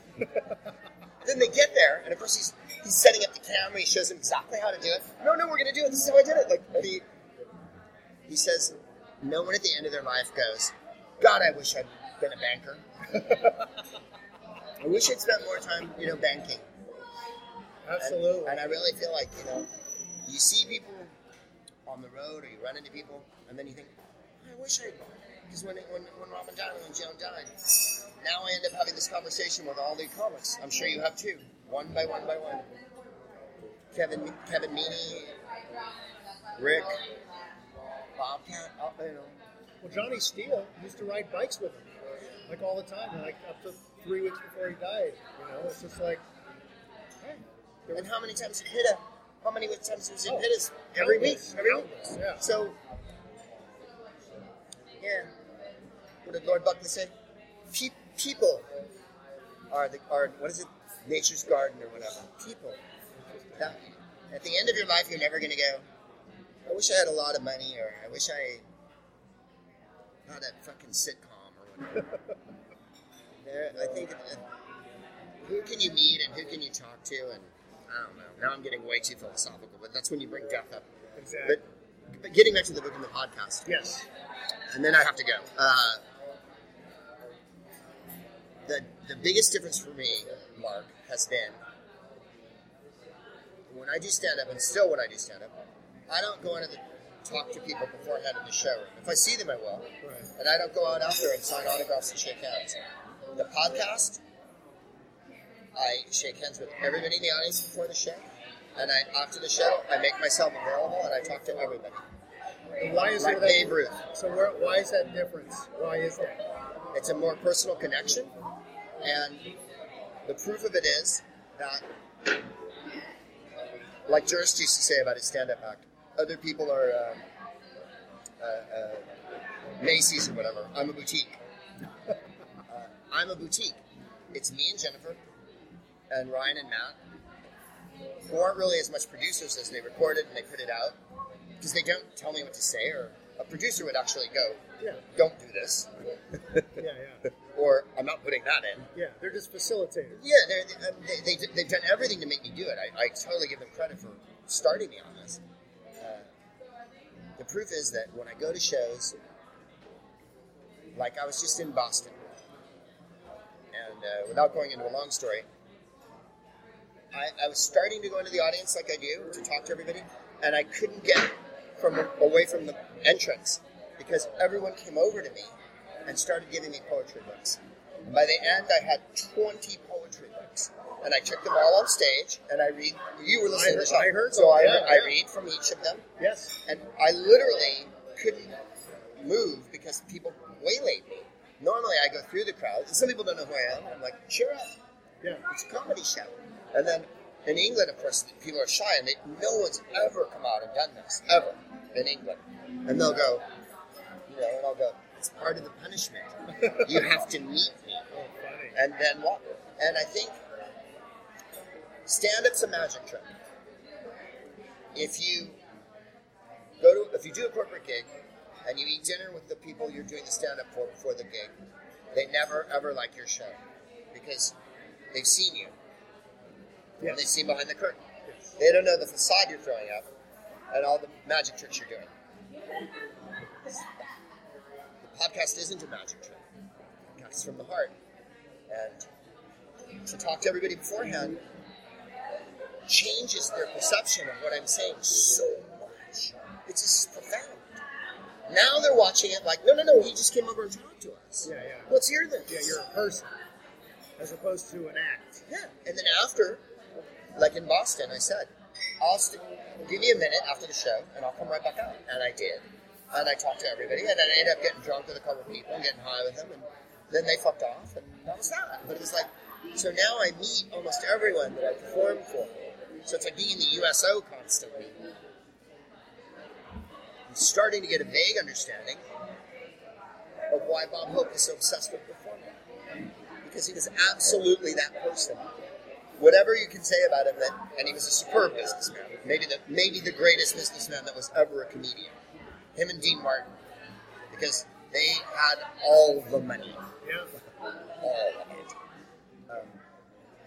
When Bob Hope played for the Troops, which he did almost exclusively at one point in his career for about 7-8 years, only the Troops, and live radio shows and stuff. I met an actress, she's in her 60s, she'd been to Vietnam with Hope. She goes, we got to Vietnam and it had been a long fucking flight. We went to Europe, we went to here, and it took a while to get to Vietnam. Plane lands. All of us went to the hotel. He threw his bags down and went right to the hospital. Really? So the next day, we're all at the hospital. And he's brought us along because we're the hot chicks. And the boys want to see the chicks. And there's a guy there and his face is blown off for shit. She goes, I started bawling. Right? And she goes, Hope, very quietly, come here, honey. Took me outside and went, never in front of the men. We're here to give them a lift. Yes. Ever cry again in front of the men. And she was like, oh no, he was the real deal. The men meant everything to him. Amazing. He's a fascist and he didn't stay with the times, and by the 70s he's a parody almost, and by the time we were old enough to appreciate him, it was like, he's just this grouchy old pro-war. Yeah. He hangs out with Agnew, and he wasn't cool. But the truth is, the connection he had with his generation and that audience was unassailable. And look at there's a reason why he was the biggest performer in the world. Oh yeah, I mean, I love his movies. His movies are genius, and the fact that Woody Allen patterned his persona, lifted it around it. Yeah, lifted it. A coward. A lecherous coward. I have a great story from, I was doing a rewrite years ago with Tom Shadyac, the director. He hadn't yet done his first feature film. This was a movie we were writing for Fox Television. And he was the youngest writer that Hope had hired. And he was still writing for him up until Hope stopped performing. And he said, one night I get a call at home here in LA. It's like 7 o'clock. Hope is in Cleveland. And he goes, Tommy, I need a line for the mayor of Cleveland. And he goes, okay. So he's kind of fumbling. He comes up with something. Goes, and you can hear in the background, ladies and gentlemen, please welcome to the stage. Mr. Bob goes, thanks, kid, that's great. And he hangs up the phone. Walked right on and told it. I did a doc on him last year, and I interviewed a bunch of the surviving writers, all of whom were in their 70s and 80s, and his press agent, who's still alive, who's 85. And they told me a million stories like that, and that they begged him to get a fax machine when fax machines came out, because before that, it would be hours on the phone, and he never spoke. All you'd hear is scribbling. And he had the system, Buffo, Super Buffo, just, he rated everything. And if you were on the payroll, you were on the payroll 24 hours. China, wherever he was, the phone would ring, 4 in the morning. I need 15 Mao jokes. Yeah, well, I need a big boy up front. That's my favorite. His that famous line. You wouldn't say that if my writers were here. Yeah. And he knew that. And he, the difference was Benny had the 2 guys in the 30s, and he paid them a lot, and they were his dedicated writers. And Benny was a very funny person. Benny was brilliant at knowing exactly what would work for him. If the line didn't work for him, that's Mary's line. That's Rochester's line. That's John's line. That ain't my line. And he was always right. They were like, it wasn't that he was a great writer. It was that he knew. Yeah. And Hope was like, he just sucked material in. Yeah. Like some kind of black hole. Yeah, right? and it was all his. Yeah. But he was able to collate it. Yes. And would sit there with sheaves of fucking paper and just... Amazing. And then put it together. My favorite picture of him ever is from this 80s book that my friend Richard used to have. And I'll give you an idea of what year it is. Judy Tenuta and Larry David are stand-ups in it. Okay. Yeah, so it's 80... Yeah. Wrote around Comic Lives. Remember that book by Betsy? Yeah. So they threw a few old guys in to keep it real. It's Richard Lewis. It's, Yeah. And it's Hope. And of course, he's still performing then. I saw him then. And he's in his tuxedo. And he's basically like in a broom closet. And he's looking at his set list. And that gave me a hard on. That's hilarious. Because he's... Yes. Right. This one. I want to tell you something. Yeah. The point of the documentary was he hasn't had a reappraisal. The Marx Brothers got a reappraisal. They get one every 5 years. Hicks has got his huge reappraisal. Pryor got his 2 years ago. Carlin is due for his because he's been dead about 6 years, 5 years. Although Kelly's doing the one-woman show. When she's done with that, and in a year's time there'll be a box set, and you get reappraised, and it's quite right. When we were little, you can see Abbott and Costello movies on TV. No one shows those anymore. Yeah, it's almost like Hope lived a little too long, right? Too many people kind of saw him at the end, where it's like, I don't get it.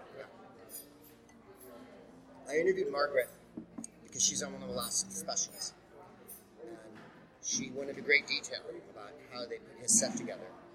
His daughter read him his set. He was on a sound stage with no audience, and they edited it brilliantly so that it looked like he was telling the Jigsaw crowd. Because he was, real old. Yeah.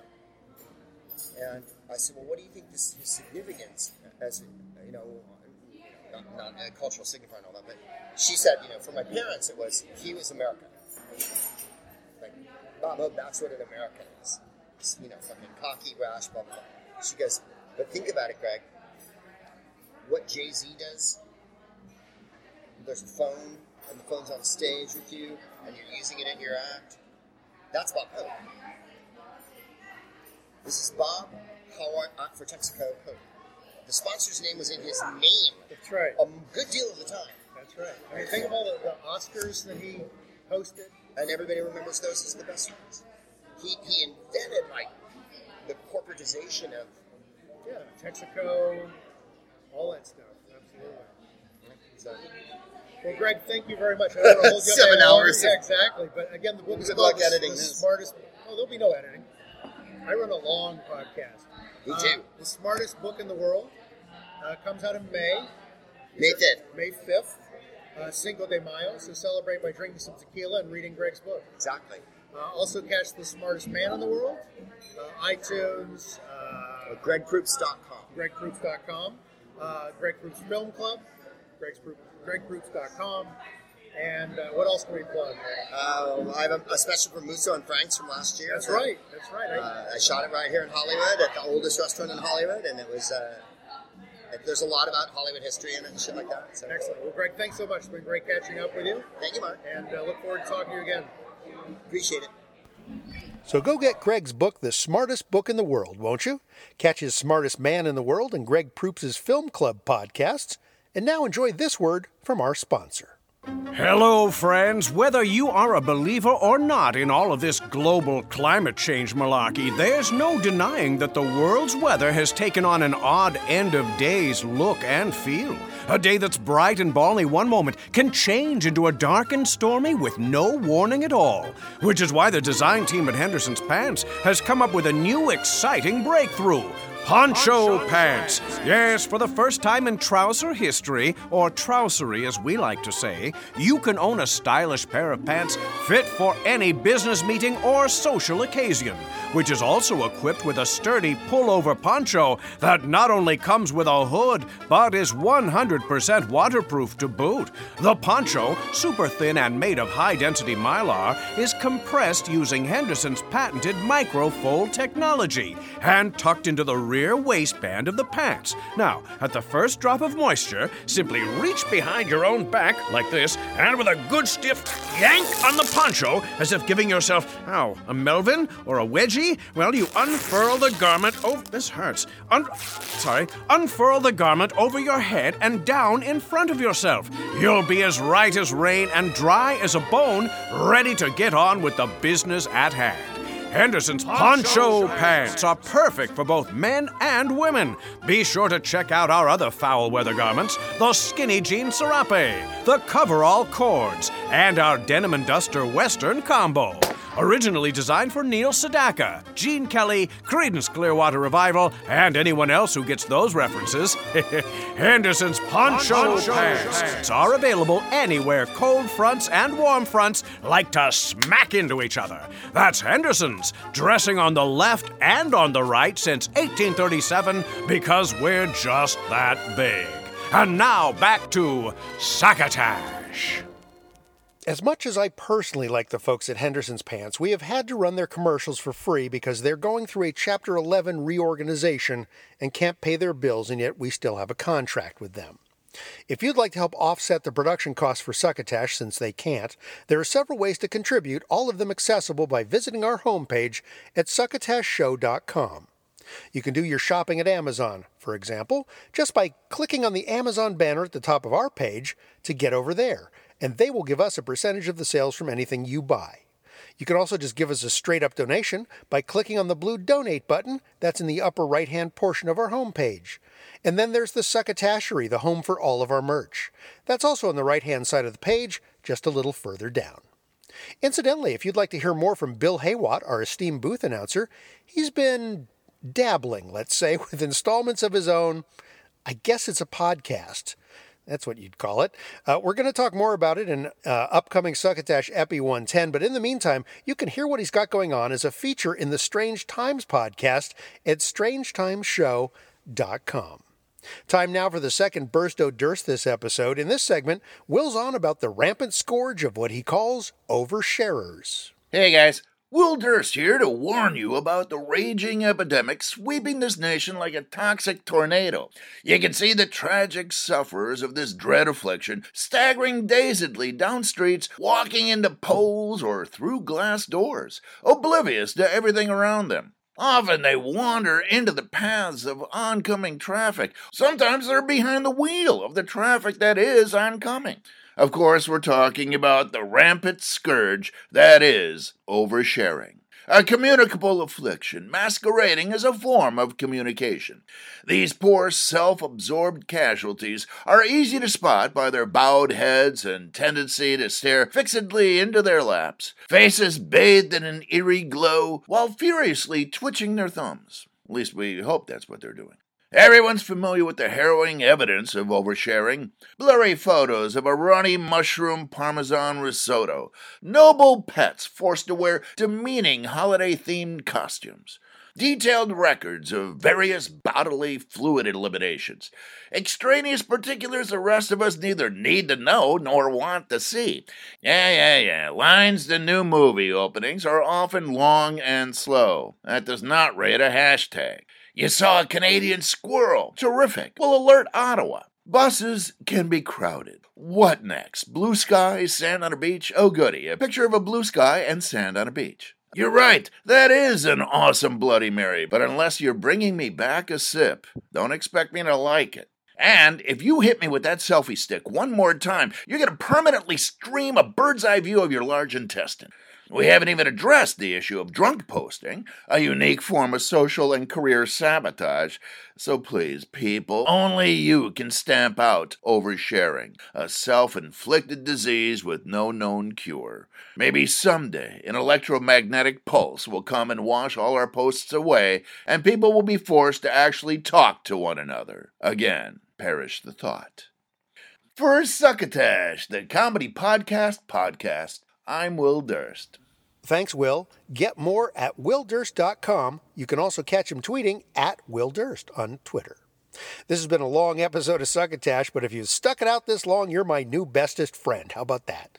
All we have to finish off this installment is a visit to the Tweet Sack. Hello, Tweety. First up are a couple of requests for our Succotash zipper pulls. We still have a few left. Got one from Jason Crane from the First Laughs podcast. Also got a request from the Paint It Black podcast crew. And I swear I will get those along with several others out that are way overdue. I would blame the network for these delays in getting our merch out, but we're not on a network. I got a thank you email from John Eder, the creator of the new To the Manor Born by Robots podcast, which I reviewed a couple of weeks ago on Splitsider and Huffington Post, and I think I'll have a clip up for you guys in the next episode. It seems to have helped boost listenership, he says, which is great. It's a very creative show. Keep up the good work, John. He informs me that Epi 4 is on its way shortly. Got a note from the guys over at the Comatose podcast asking if we'd clip them and give them a shout out, and yes. Next Succotash Clips episode, you are in Comatose Podcast. Monica Homburg, the hostess with the mostess or hotness with the bodness, you choose, who runs the Dazed and Confused podcast, is spending a couple of months in New York City from Vancouver, British Columbia, and asked if I could connect her to any podcasters I know in the area. So I have introduced her to Lionheart of the Big Cat Show and Rich Prado of the Anti-Semantic Show so far. If you're in that area of the country, want to connect with a sharp gal that's got her shit together, reach out to her yourself at Monica Homburg on Twitter or drop me a line at mark@markhershon.com. I'll pass along your info and you guys can connect. The Four Listeners podcast just had their 200th episode. Congratulations. And our friends at Illusionoid just hit their 200,000th download. Congratulations, boys. And they've got their Epi 100 coming up, too. We've got a note from the Crest Theater in Westwood, California. They asked me if I would let folks know that they're celebrating the Orson Welles centennial with a screening of his Touch of Evil, which is classic Orson Welles, featuring not only his direction, but starring as well as a narcotics officer. If you've never seen that, do try and check it out if you're in the LA area. And also see what else they've got going on. Go up to crestwestwood.com for more information on the shows they've got. All right, let's get to the rundown of those folks kind enough to tweet, retweet, favorite, DM, like, follow, or otherwise mention Succotash this past week or so in the social media sphere. Lindsay Minaj, Kaza Mirth, Musings of a Shibe, San Diego Sabrina, Beverly Sanchez, Wiretech Girl, Salty Language Pod, Gormless Mook, Mimi Toll, Samantha Pett, News Biscuit, The Wrong Foot Podcast, Mobius Coffee, Aaron O'Connor, Podcasts Are the Best, Davian Dent, Shrin666, Meet My Good Friend Pod, Godsmacked, Eat KS, Ed Wallach, Utter Tosh Pod, our associate producer Tyson Sainer, hello Tyson, Stranger Conversation, Radio Dan Delgado, Unadulterated BS, Sibling Rivalry, Millennial Pride, and Wheelbarrow Full of Dicks. Thanks again to Greg Proops for shaving off so much of his time for our chat. And thanks to you for shaving off so much of your time to listen to us. We'll be back soon with Epi 100, another Succotash Clips episode. Until then, thanks for passing the Succotash. You've been listening to Succotash, the comedy podcast with your host, Mark Hershon. Brought to you by Henderson's Pants and... Imagine your company's name right here. Find us on the web at succotashshow.com, on iTunes, on Stitcher Smart Radio, and on SoundCloud. You can also hear us streaming and like us on Facebook. Follow us on Twitter at Succotash Show. Email us at marc@succotashshow.com. Or call into the Succotash hotline at our non-toll-free call number, 818-921-7212. That number again is 818-921-7212. Succotash is produced and engineered with the kind assistance of Joe Paulino, through the auspices of Studio P Sausalito, home of the hit. Our associate producer is Tyson Sainer. Our musical director is Scott Carvey. Our booth assistant is Kenny Durges. Until next time, I am your loyal booth announcer, Bill Haywatt, reminding you to please pass the Succotash. Goodbye.